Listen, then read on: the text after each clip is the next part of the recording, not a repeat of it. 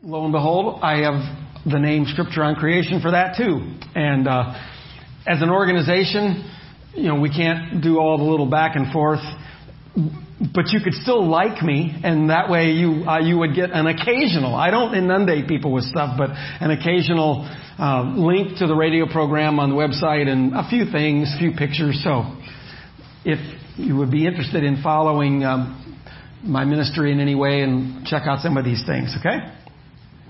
Tonight we're going to talk about evolution, creation, and intelligent design. Like I mentioned this morning, if you were here, this isn't going to be a real biblically based presentation.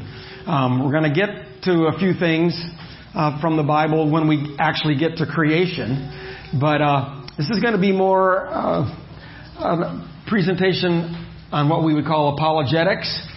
And more importantly, for an audience like this, I know that I'm, quote unquote, preaching to the choir in the sense that I'm not going to have to convince you all kinds of things about the errors and the problems with the theory of evolution.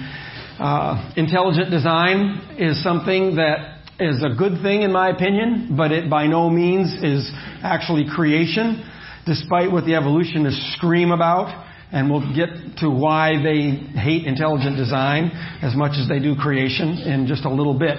But there is a lot of confusion. Well, what's the difference between evolution and intelligent design, or intelligent design and creation and so forth? So I'm going to try to give you some information that'll give you some tools that if you were discussing some of these things with people, you could maybe not try to change their mind about something, but at least you would know what these different positions are actually saying about origins. And that's what we're going to be discussing tonight. Origins, not so much how once an organism is alive, it could change into other organisms. That's a different brand of, or different part of evolution, I guess we might say. But we're going to consider evolution, creation, and intelligent design, talk about what the difference is. To do that, this is always so important. I'm sure any of you have ever gotten in a discussion with somebody arguing about evolution or creation or something. You get into the discussion, and it doesn't take very long, and you start realizing that the words you're using are not, it's the same word, but it's not what they mean. It's not what they're thinking. So definitions are really important. I'm not trying to impose my definition on you, but I'm telling you what I'm meaning when I say some of these different words. And I think they're pretty good definitions, so you could use them if you want. What is evolution? The most basic meaning of evolution is change over time. Well, we're all evolving, right? I mean, my hair is graying, my stomach is enlarging. We're all changing over time. But that's not the evolution that we're talking about. We are talking about a biological process, a gradual one in which things change into different, and usually the idea is more complex or ordered forms or systems. So we're talking about going from simpler to more complex gradually over time. That's evolution generally talked about in the case of biological evolution, for example. There are different types of biological evolution, though. In other words, you can say evolution, and it's important to know, well, what kind of evolution are you talking about? Is it microevolution of organisms? That is, the adaptation of species to fit better in the environment that they're in. That we would call adaptation. I like to refer to that, frankly, as adaptation of the kinds. So microevolution, or speciation is a biological term, is something that we can observe. I mean, it happens. A creationist that is very knowledgeable at all is going to say, well, of course there's microevolution. I mean, it stares us in the face all the time. But that is very different from macroevolution. What is macroevolution? The generation of major biochemical, and that's where all changes in living things start, at the chemistry level. The generation of major biochemical and anatomical, that is body parts, different from an organism's ancestral population. The most dramatic example of that would be microbes, single-celled organisms, to man. That takes some pretty macro changes, doesn't it? That's macroevolution. So usually people, when they're throwing the term evolution around, that's what they've got in mind. They're thinking about fish turning into lizards and so forth. But it's important to understand the difference between those two. when a creationist might say, well, I believe in evolution, and the person goes, what do you mean? Well, then you explain, well, you might call it microevolution. I believe in that, but I don't believe in macroevolution. So, how about creation? What is creation? Well, simply put, the generation of organisms by supernatural means. That's creating things out of nothing, or by means that don't normally happen in nature. But biblical creation, which we'll get to as well, is a little different than just generation of organisms by supernatural means. Biblical creation is the generation of life by the supernatural creative power of the God revealed in the Bible. Biblical creation. So that brings into the discussion what Genesis chapter 1 and 2 and other portions of God's Word says. So even that, biblical creation, is different from just the term creation. Intelligent design. This is the one that can be most confusing for people that adhere basically to biblical creation. What in the world is intelligent design? It's the generation of the material universe by an intentional, intelligent designer. All right? There's a designer behind this universe. There's a couple, well, there's more than two, but there's a couple major ways of identifying intelligent design proponents. One we could put into this category of mystical intelligent design. You've all seen the Star Wars movies. What is the Force? That is a mystical, intelligent designer. I mean, that is a classic example of our culture almost buying into. They say it's science fiction, but you know what? Lots and lots and lots of people actually buy into that. There's a force in the universe, and it produces life. Mystical intelligent design is a design of a vastly superior intelligence in the universe, and it is not necessarily personal at all. It's just a force. But it's an intelligence, and it's a design force. Then there's divine intelligent design. The design of a divine or supernatural being, generally identified as God, not always, outside the material universe. This intelligence, this God, this designer is not a part of the universe like the Force. It's outside. And usually it's called God, but that doesn't by any means mean it's the God of the Bible. And there are some wacky intelligent designer people out there. Intelligent design does not equal creation. Creation obviously would include intelligent design because it took an intelligent God to create, as we understand. So, what are some of the assumptions of these ideas? Evolution has this very important assumption. The universe is self-existent and exists only of matter and energy. Period. That's all the universe is composed of. A common variation of that evolution that I just put up there is theistic evolution. Notice the word evolution is in there. God, I put that in quotes, may be the original cause of the universe. In other words, there was this God who got it all started. Like, He did the Big Bang, but then He left. God may be the original cause of the universe. However, evolution is how everything in the universe came into existence after that. Everything that's here is because of evolution. Everything. The stars and life on planets, all of that.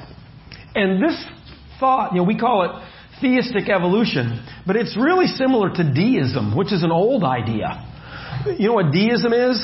The idea that God, and again I put that in quotes, it's not the God of the Bible by any means, but God, or the supernatural, is not involved in the process of going from once you've got the universe in place to the complexity of the solar system and the planet and living things. Deism. God did it, but then He just wound up a clock and left. We actually looked at a passage this morning in Psalm 104 that refutes that idea. He is involved in His creation. Now here's a very interesting assumption in intelligent design. Notice there's a tiny little difference between it and evolution. The universe exists of matter and energy and one other thing, information. That is a crucial distinction. And that's all. At the most fundamental level, that's the only difference between intelligent design and evolution. they propose this new, really explanation for origins proposes that the universe is made up of three fundamental things: matter, energy, and information. Intelligence. That's part of the definition, right? Intelligent design. What is intelligence? That information requires an intelligent source, a designer. That's just sort of a given, but that's an assumption. If you've got information, it requires intelligence. Information doesn't come out of nothing or by chance. How about the designer? The identity of the designer is not generally a part of intelligent design theory. Now, in other words, intelligent design is proposing there has to be a designer. This is where the information came from. But it doesn't take the next step and start proposing who the designer is. Of course, determining the identity of the designer is logically the next question you ask. And this is why the theory of evolution, the evolutionists, I should say, just can't stand intelligent design. And they just say, oh, it's just creation. A way that the Christians are trying to get creation into the schools. They're saying it isn't creation. Yes, it is. Well, no, it isn't. But what they don't like, and so what they're trying to avoid is, well, everybody then asks, okay, if there is a designer, who is it? Well, that leads you to what? God. It might even lead you to the Bible, So they lump them together and they extremely resist intelligent design. I am personally very happy that more intelligent design is getting into school systems. It's being presented as an option for origins, even though creation is not. At least that's a step closer. But don't confuse intelligent design with creation. How about creation? What assumptions does a creation proposal have? Well, the Creator is self-existent, supernatural, and transcendent over the material universe He made. Outside of the material universe that He made, not a part of it. A variation of that is more specific, biblical creation. That Creator is the author of the Bible, which includes the information about creation in Genesis. Of course, there's a whole lot in the Bible besides just creation. In fact, there's not that much in there about creation. I wish there was a lot more. But at least that Creator is revealed in the account of creation as well as elsewhere in the Bible. Now there are, to have full disclosure, there are interpretations of the meaning of the creation account that vary between, I would say, biblical creationists. Okay, we're not going to get into this, and I'm not going to mince words. Well, they're not really a biblical creationist. They don't believe what the Bible says. Well, in their mind, they do believe what the Bible says. They just think it's saying something a little different than you may think it's saying. But they are attempting to look at the Bible and they say this is what the Bible says about creation. So there are different brands of even what we might say biblical creation. I know that you probably know from things that I've shared that I believe in a literal interpretation. So a lot of times that's identified as a young earth creationist. I don't believe in the billions of years crammed into Genesis 1. But those people are biblical creationists as well. We probably have some in the room. That's fine. We're not going to discuss that kind of thing right now. I'm not going to have a young earth, old earth back and forth. So here they are, explanations for the origin of life: evolution, creation, and intelligent design. Just what would be required? You've got these origins of life. What would be required for you to start life, for life to begin? Well, you need DNA. As we look around us, all living things have DNA. It's a chemical. It's a chemical. But it carries an amazing amount of information in it. If you have the right perspective, you can look at it and you can just read it. Machines in your cells read it.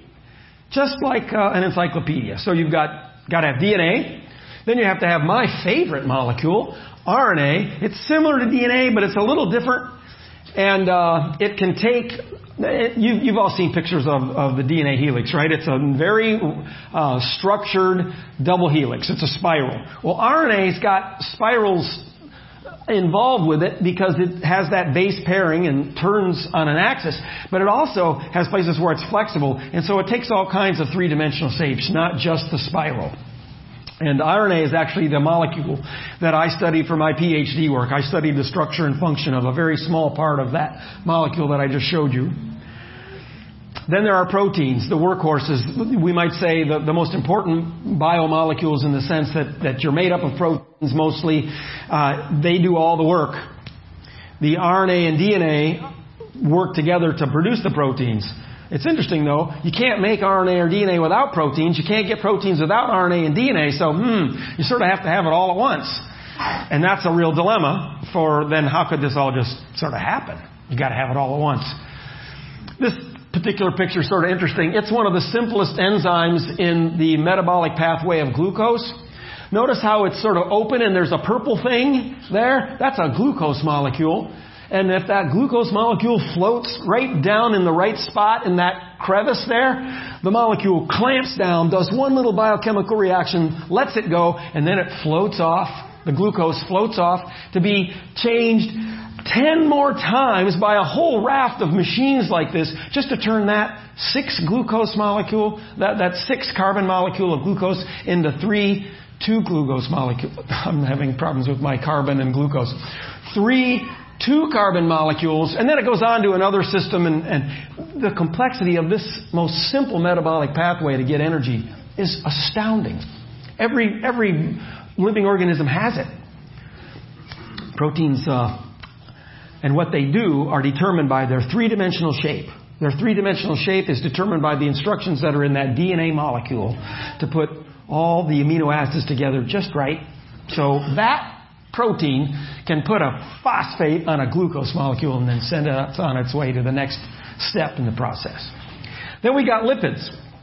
These are really cool. They're like fat molecules, but they got some really fancy other parts to them, and they form the membranes. Your membrane of a cell is crucial for life.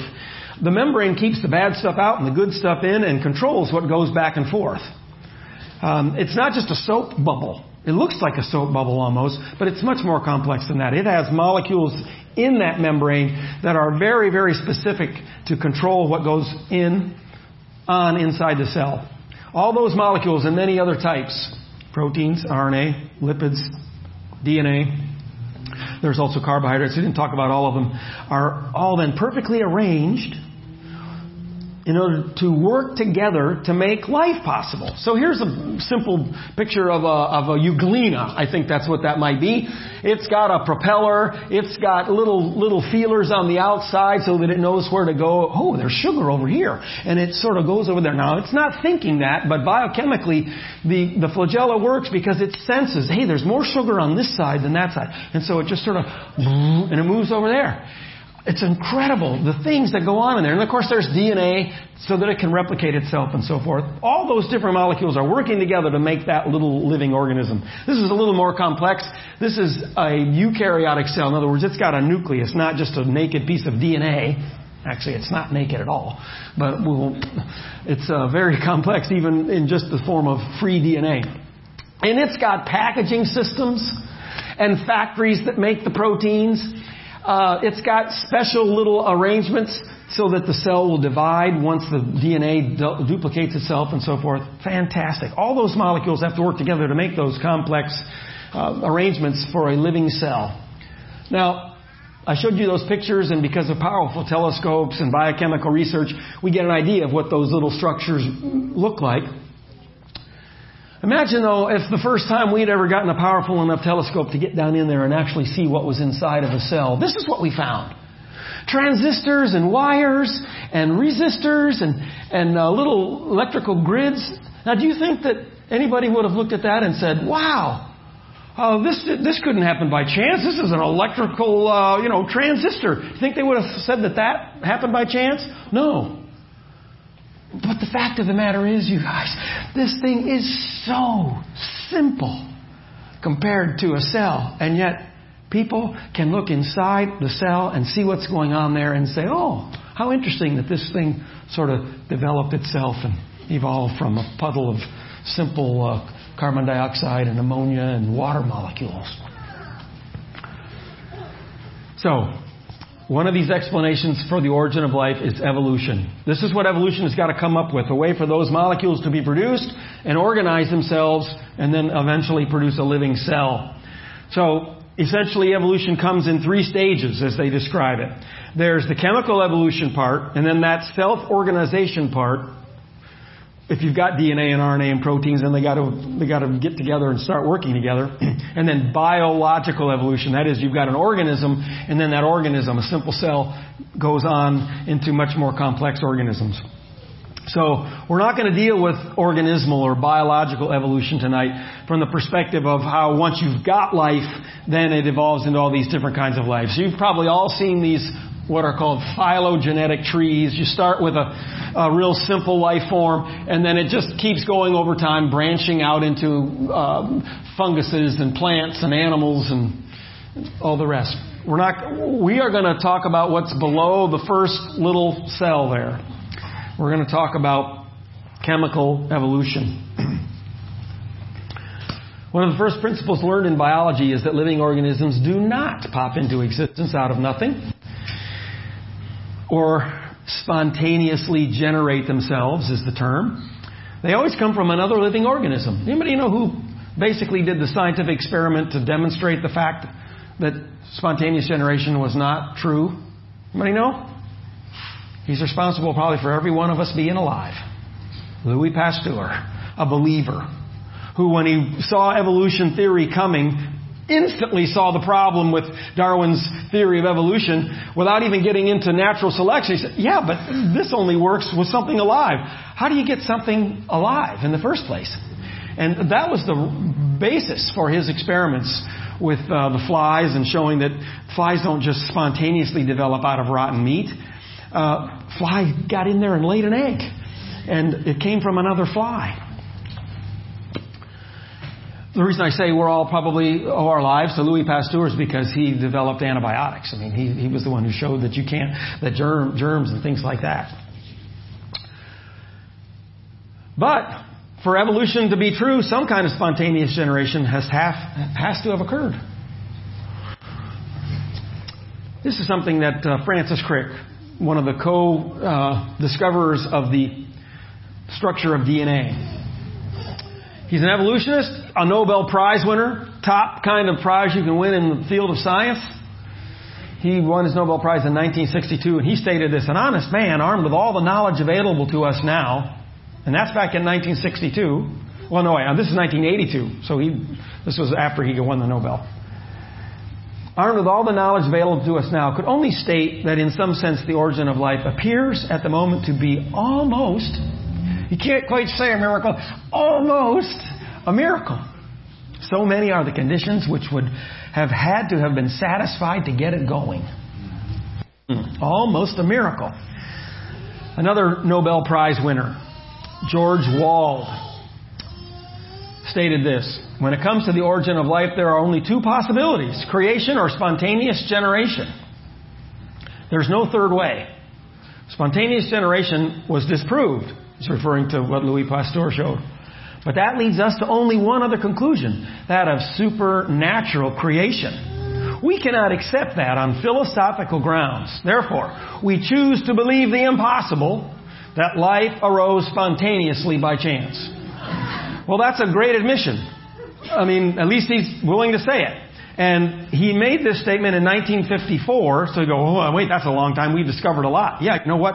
The more we discover, the more this becomes applicable to everybody who believes in spontaneous generation. But here's a little clue as to why the age debate is so important. Why the theory of evolution insists upon these billions of years and so forth.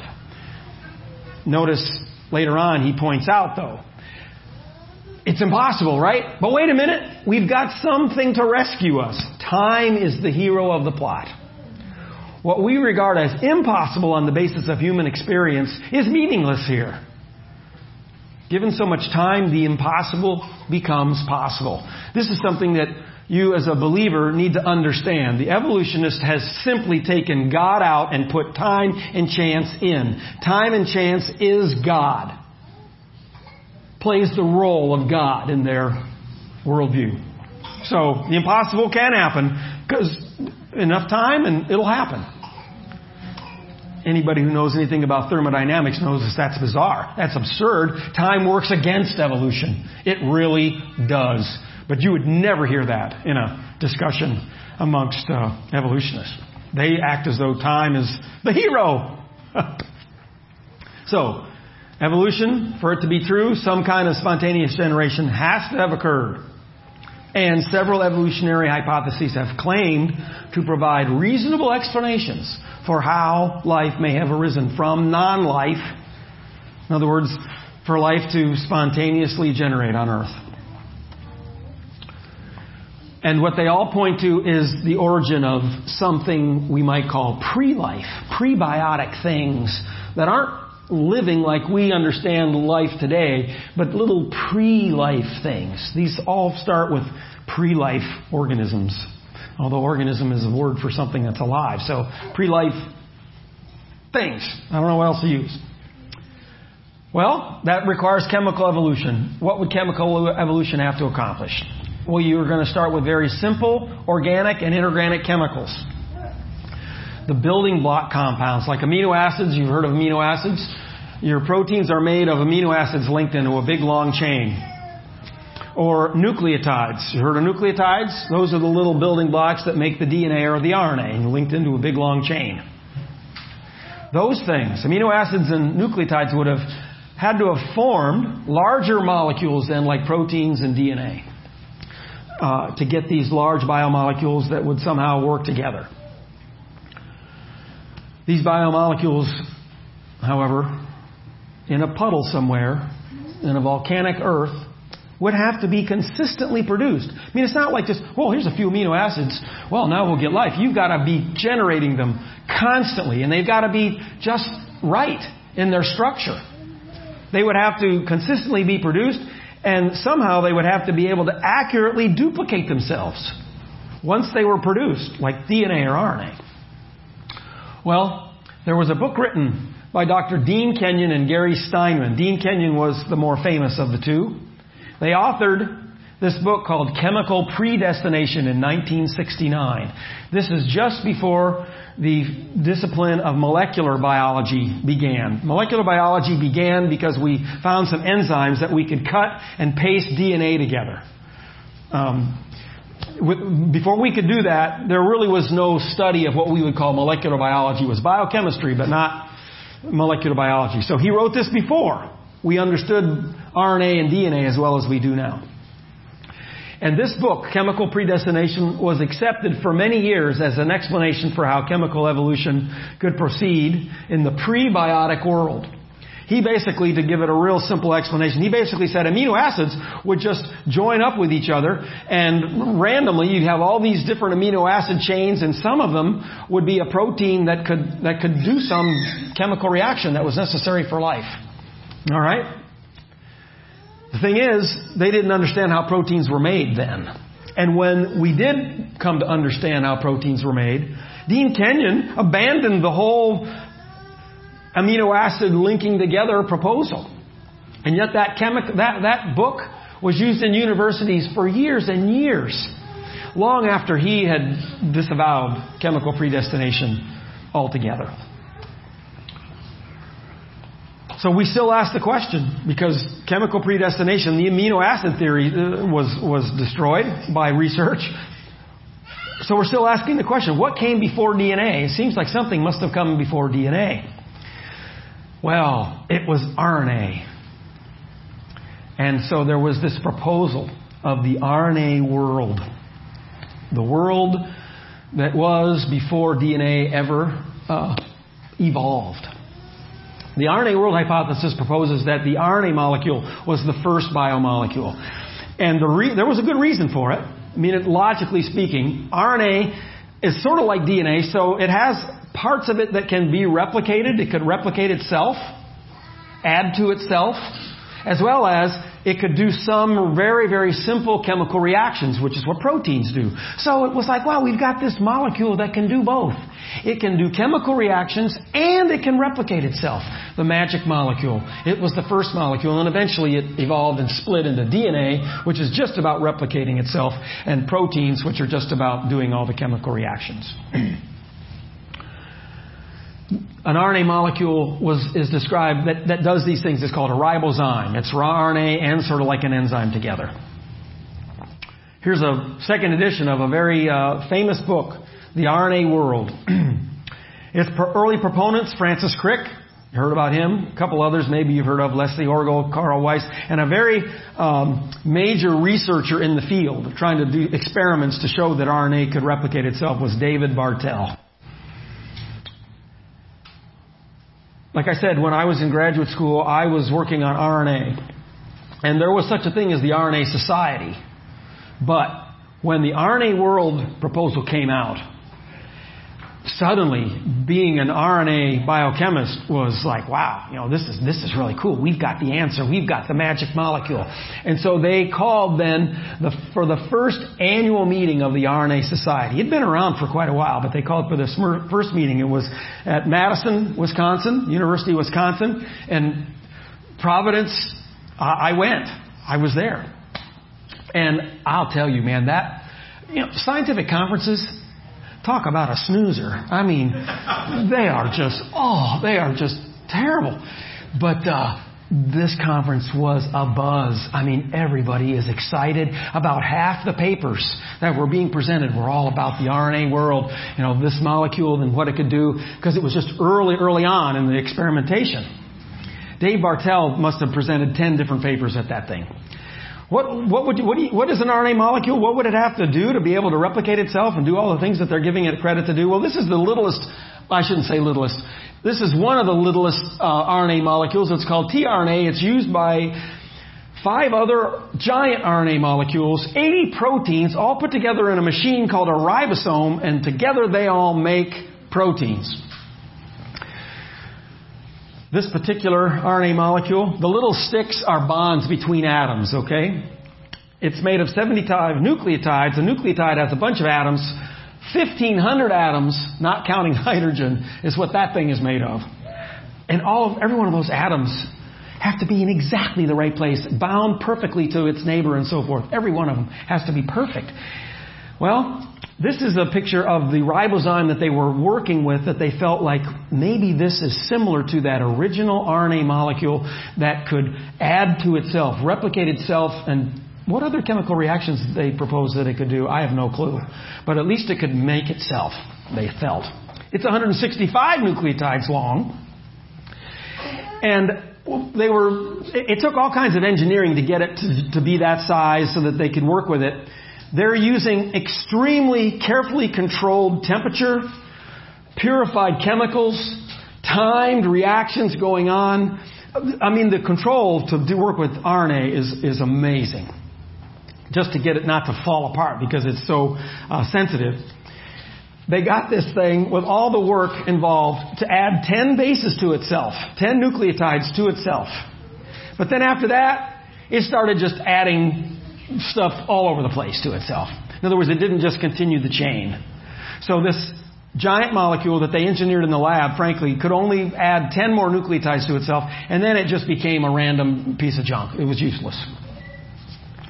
David Bartel was doing all this research. He was all excited at the 1996 conference, but it only took 5 years. And with all his experimentation, he realized that I don't think this whole RNA world thing is going to pan out.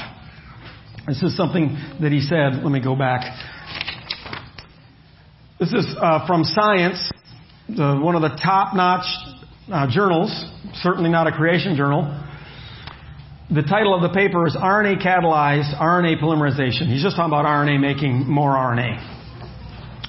How could general polymerase activities, an RNA make more of itself, have arisen on early Earth? It would have had to have arisen in a single step from prebiotically synthesized RNA without the benefit of Darwinian evolution.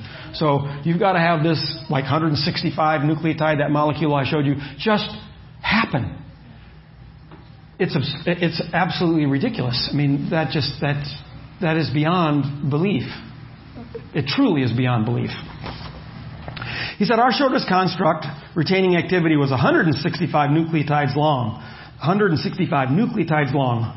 However, current understanding of prebiotic chemistry, in other words, what stuff was in the goo in the primordial Earth, our understanding of prebiotic chemistry argues against the emergence of meaningful amounts of RNA molecules, even a tenth this long. This difficulty is anticipated by those who propose that life and Darwinian evolution began before RNA. Some speculate that this pre-RNA world life was based on an RNA-like polymer yet to be identified.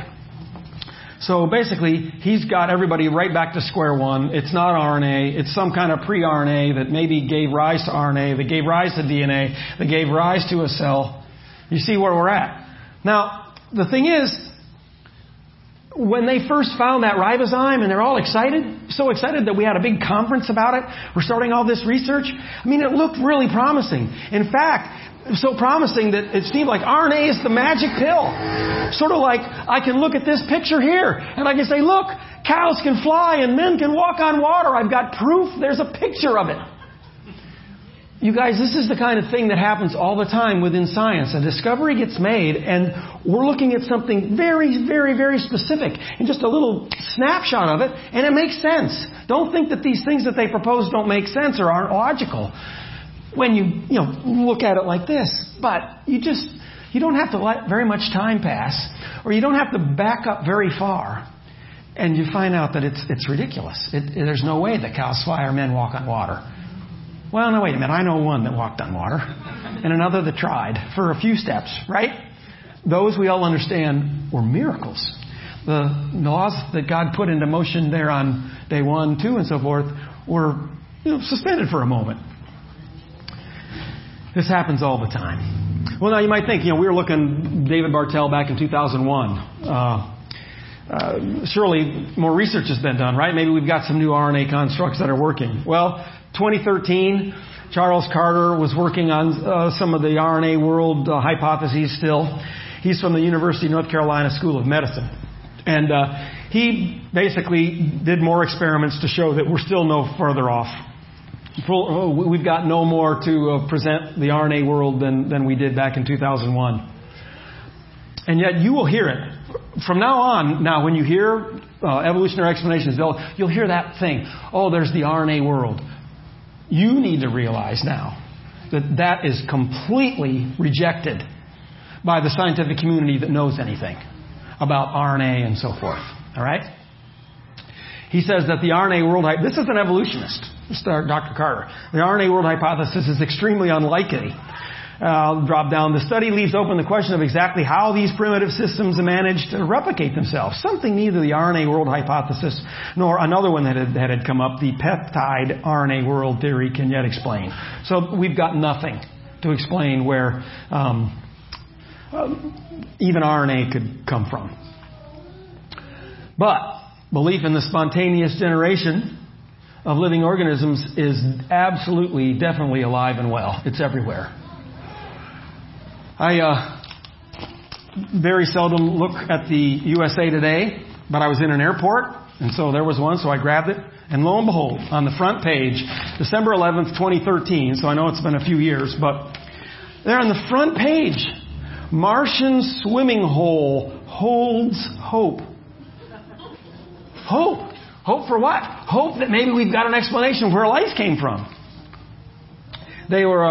It was when the Mars probe was roaming around collecting samples, and in some of the samples they were finding some of those building block molecules.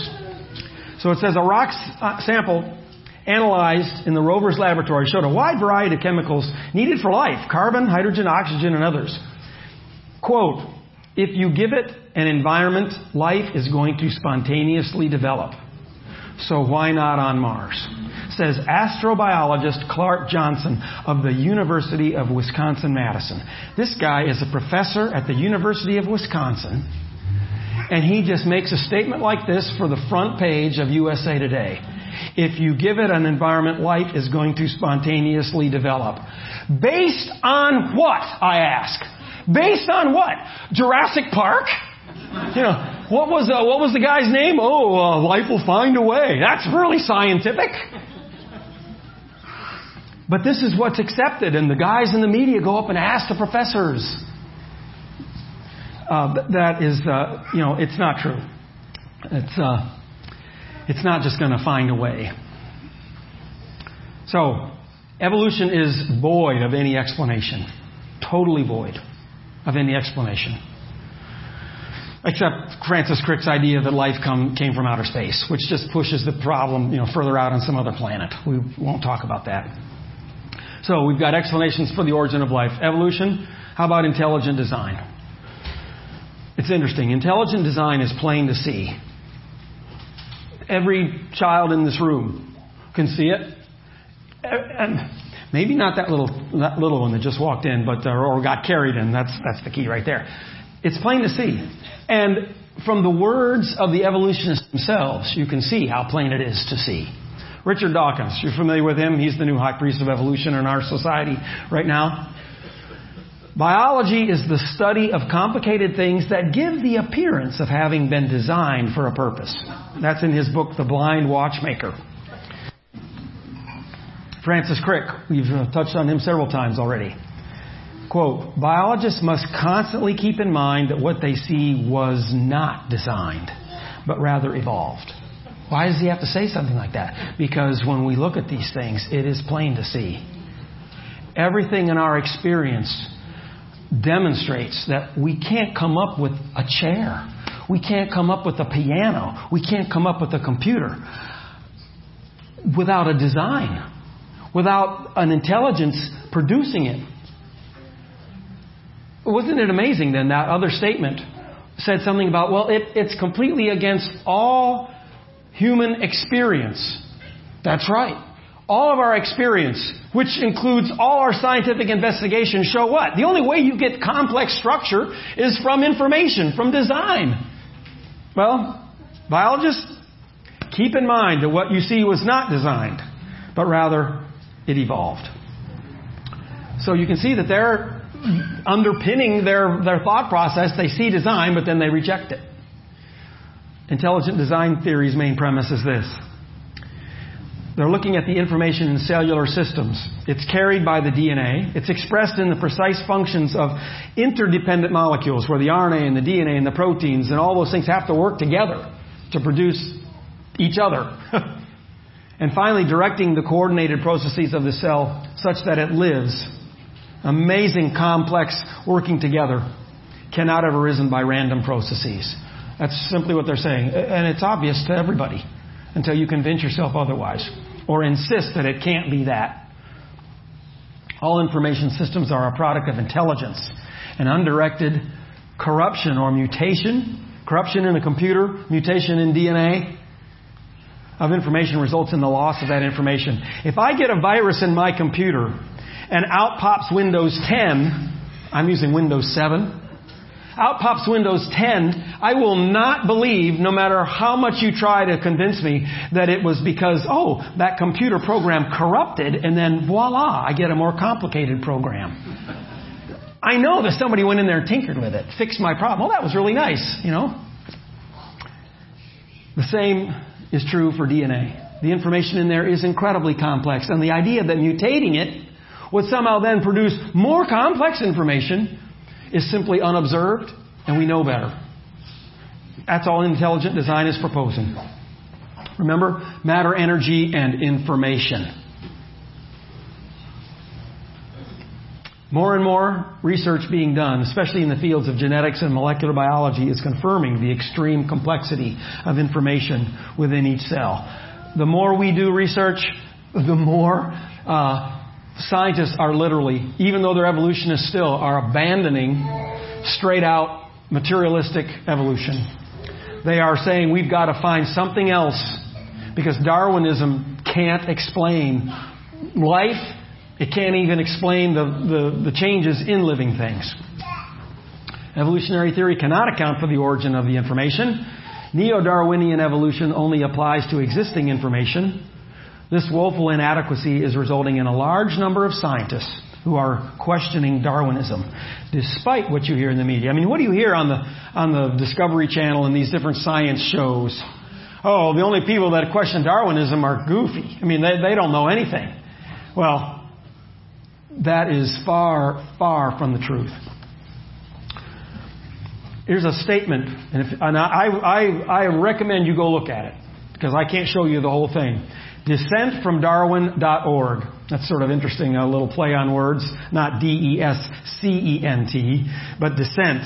I'm refuting it. Descentfromdarwin.org. There's a statement. It's a really, really simple website. There's a statement. We are skeptical of claims for the ability of random mutation and natural selection to account for the complexity of life. Careful examination of the evidence for Darwinian theory should be encouraged. That's all they're saying. They're not saying creation. They're not even saying intelligent design. They're just saying, we need to sort of reevaluate Darwinism here because it's not working. And then you sign it if you've got a higher degree. I'm just going to show you page 1 and page 2. There's the statement. These are people that signed it. My signature's on page 13 of what are, I don't know how many now because I need to keep going, updating. But the last I checked, there was 21 pages of print like this. These people, PhD in chemistry from Harvard, director of the Center of Computational Quantum Chemistry from the University of Georgia, assistant professor of environmental science from Duke. Okay, I mean, these are not people at Emmaus Bible College. Not to say that Emmaus doesn't have brilliant professors, and any young person that's thinking of going to college, I recommend you at least look into it, please. Anyway, these are, the intelligentsia. These are the wise and brilliant minds of the world. Evolutionists all, at least at one point. And they're signing this statement. Here's page 2. We could just go on and on and on and on and on. So the idea that nobody that knows anything is questioning evolution is just flat out wrong.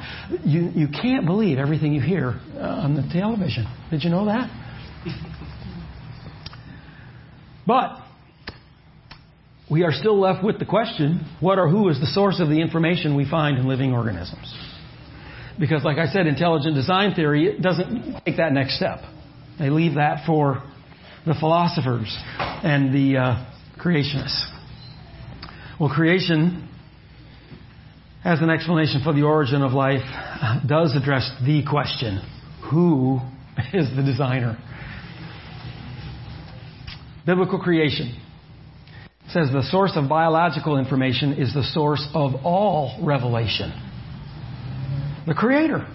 In Genesis 1:1, He reveals Himself. He says, in the beginning, God created. Isn't it interesting that the first thing God ever says about Himself in the Bible is that what?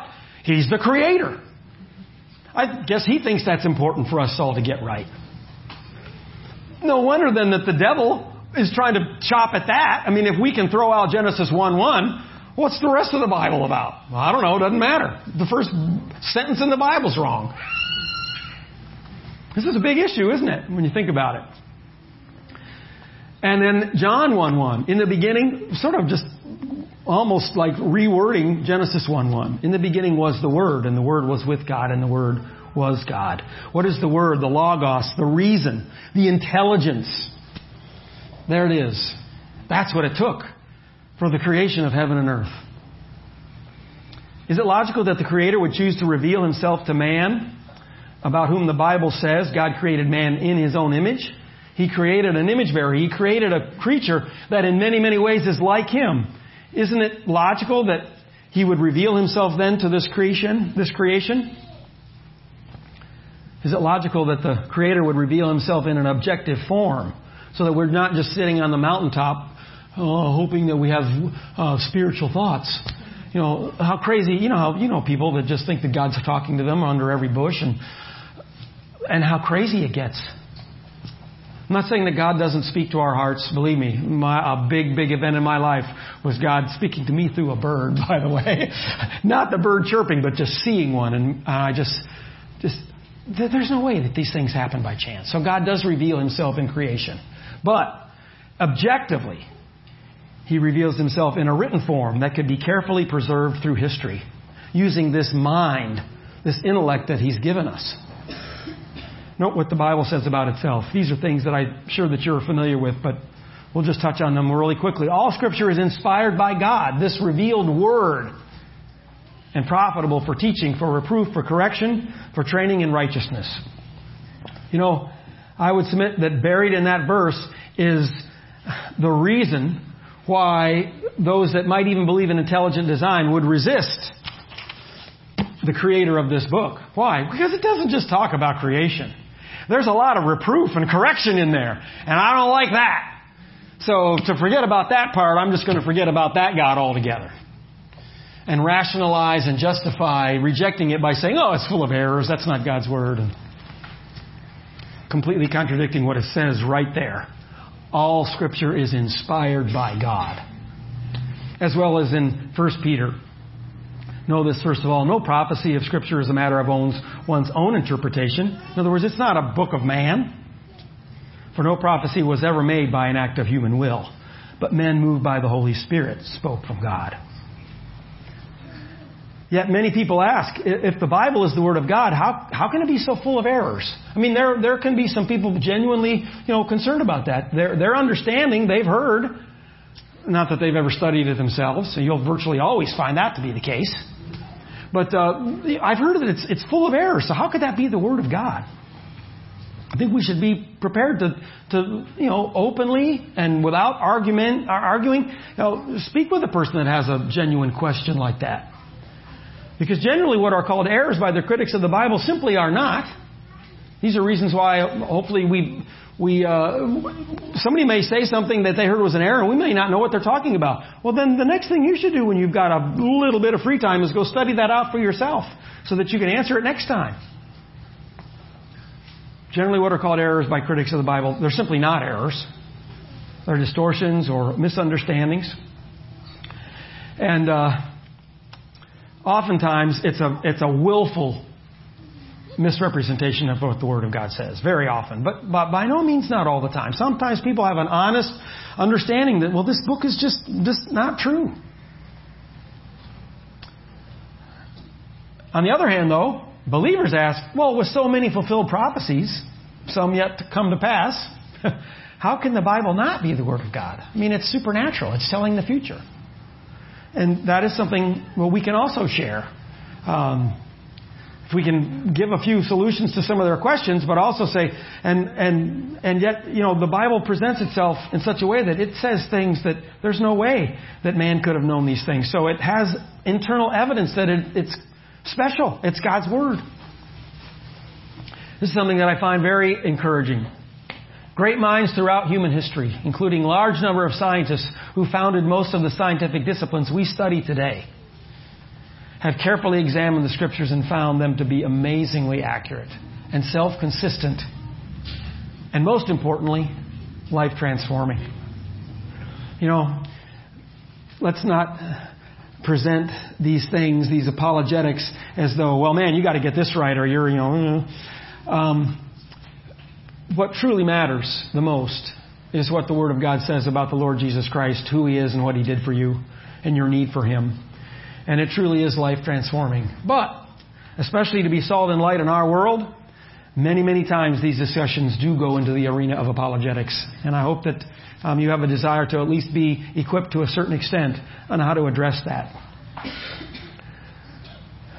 Careful examination of the text often reveals remarkable correlation with modern scientific discovery. The more we discover, the more we find, wow, that was in the Bible long before we ever, quote-unquote, discovered it. That's why I love the word research.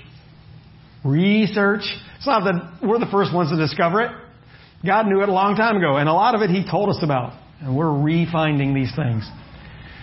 I'm just going to list these things. I'd love to touch on them, but I'm not going to go into them. But these are facts. In the Bible, things like creation ex nihilo are referred to. In other words, universe popping into existence out of nothing. The composition of living things is made of the dirt. It's true. The created kinds, and they don't equal species, are supported by the clades, as we call them. Speciation of the kinds in Genesis 1:22. The distinctiveness of man. We are created in God's image. We're not like an animal in many ways. The earth is round, and we are in an expanding universe. Those things are mentioned in Job and Jeremiah. The earth is suspended in empty space.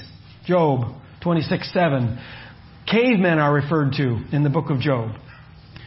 The movement of distant stars, something that we discovered about stars in Orion and the Pleiades when we put the Hubble telescope out there just a decade ago. Details were mentioned in Job about what we discovered. Dinosaurs are mentioned in the Bible. Ocean currents are mentioned in the Bible. And a host of other things. So, explanations for the origin of life.